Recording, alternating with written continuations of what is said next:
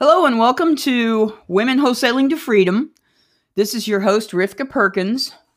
Today, I'd like to talk about something that a lot of wholesalers are beginning to question.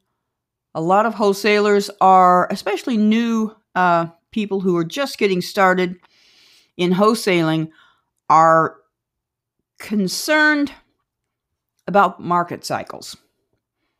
What kind of market cycle are we in right now? Is it a buyer's market or a seller's market, and how can you tell?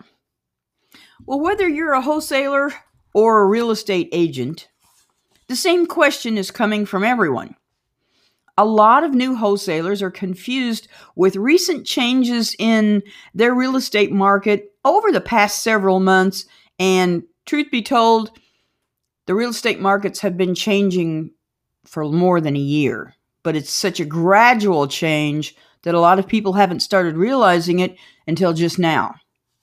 Many markets are still going strong in larger metropolitan areas, and properties are relatively easy to find for wholesalers. However, in the smaller metropolitan areas, there seems to be more of a shift from a buyer's market to a seller's market. Now, there's a lot of confusion as to what is happening with evictions and the foreclosure moratoriums as well. If you'll remember, these moratoriums started last year in March or April, I believe, and have now been extended until the end of June in fear that if masses of people were displaced from their homes, the number of COVID cases would skyrocket. This was the information that the CDC gave out. Now, look at this from a landlord's standpoint. Landlords are faced with tenants who are not paying their rent, with COVID sanctions, even though in some cases, and in many cases, the tenants are still working. It's caused a great deal of unrest in the real estate investor market as well. Landlords can't evict someone for non-payment of rent because of the COVID-19 virus. So that has escalated into a very large problem for many landlords financially. Some investors are resorting to using other lease violations to evict tenants. The foreclosure market has been extended to the end of June as well. For example, in smaller counties, which may have had close to 100 mortgage foreclosures in a month, they may now have 5 or 6 properties at auction. And although wholesalers don't technically buy properties at auction, wholesalers do use the foreclosure information to try and get those properties under contract during the pre-foreclosure time. So what is the real estate market really doing? It's shifting to a seller's market, with more buyers wanting properties and less sellers are selling their properties. This shift may very well be partially due to the COVID virus and the moratoriums placed on the market by government sanctions, but the shift has been happening for some time. And should I say, the market has been slowly and steadily changing for over the past year or even longer. So what happens in a seller's market? As we begin to see fewer and fewer properties available in both the retail real estate market and in the wholesale market with distressed properties, the demand increases. Real estate agents have customers too, but there are less properties for sale in the retail market as well. Now, although it's felt that the repercussions from the COVID virus would only last a few months, if you'll remember, this moratorium started last April, May, and was only supposed to last until last July, but it keeps getting extended.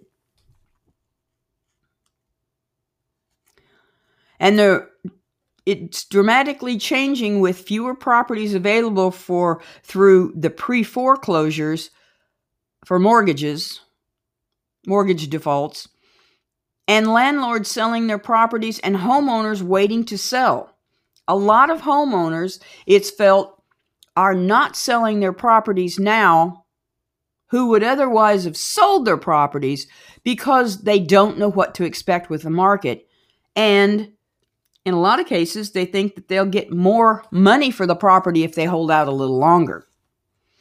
This is causing a bidding war in a lot of areas, which can be good in some ways, but it also makes it hard to determine price during the transition. If you rely on software as a wholesaler, if you rely on software to calculate the comparable prices for you, it will be difficult to know how to price properties in the future.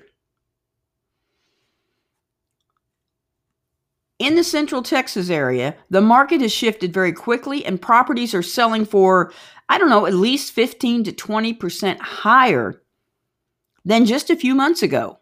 But according to your comparable sales, which were from the buyer's market, in recent months, those comparable sales are not going to really help you.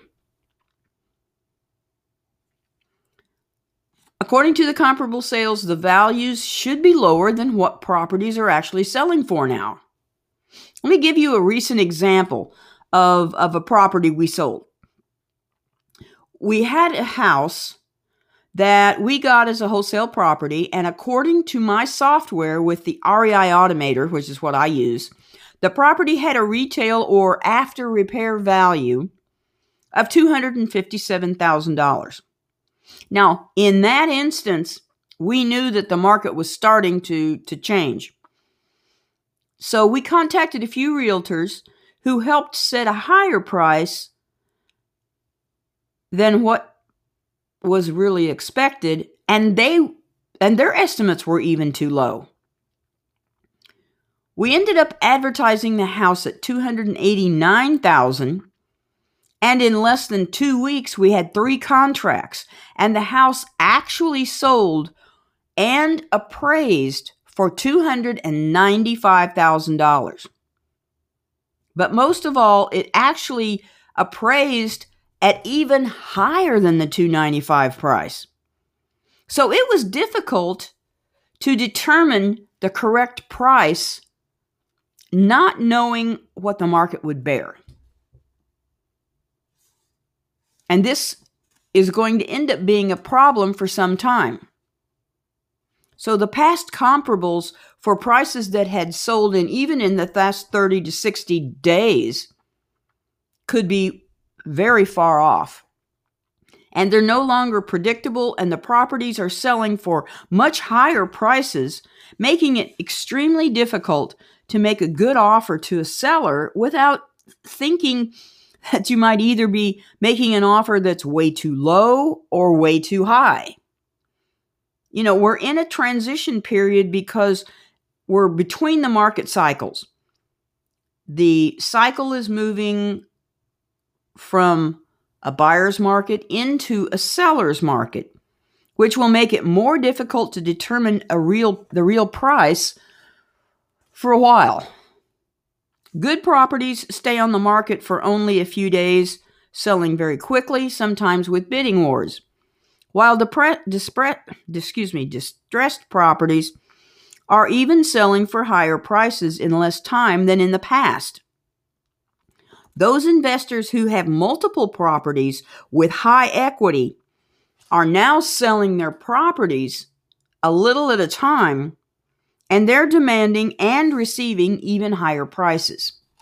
So in this market, wholesalers should look for investors who want to buy properties to hold them for appreciation and cash flow, and also concentrate on looking for buyers who are going to flip properties for higher profits. And that's one of the things to key in on when you're talking to a flipper, is to explain how the market cycles are changing at this point in time.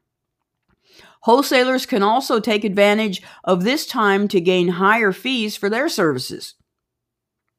But be aware that some sellers will demand much higher prices for their properties than the property is even worth, thinking that they can get the price even if it's way too high. You'll have a hard time trying to justify why you can't pay this seller his inflated price, because, you still have to justify why the buyer should pay a much higher price for the property as well. In this transition period, not everyone in the investment and the wholesaling industry understands this at this point in time. So in this phase, demand is building and will reach its highest point. Now, we don't know when that highest point is going to be because we're just transitioning now. So that means that there are plenty of investors who are ready to buy properties that you can find from people who are wanting to sell no matter what the condition is of the property. I hope that helped a little bit and didn't make it more confusing for you. So I guess one of the keys that we should look at as wholesalers is to take the information we get from our software and add 15 to 20% to it. And it doesn't hurt to consult some realtors in your area because they're already seeing massive changes in the prices from the buyer's market to the seller's market. So this is Rivka Perkins. I hope that helped a little bit. Thank you for listening and have a good day.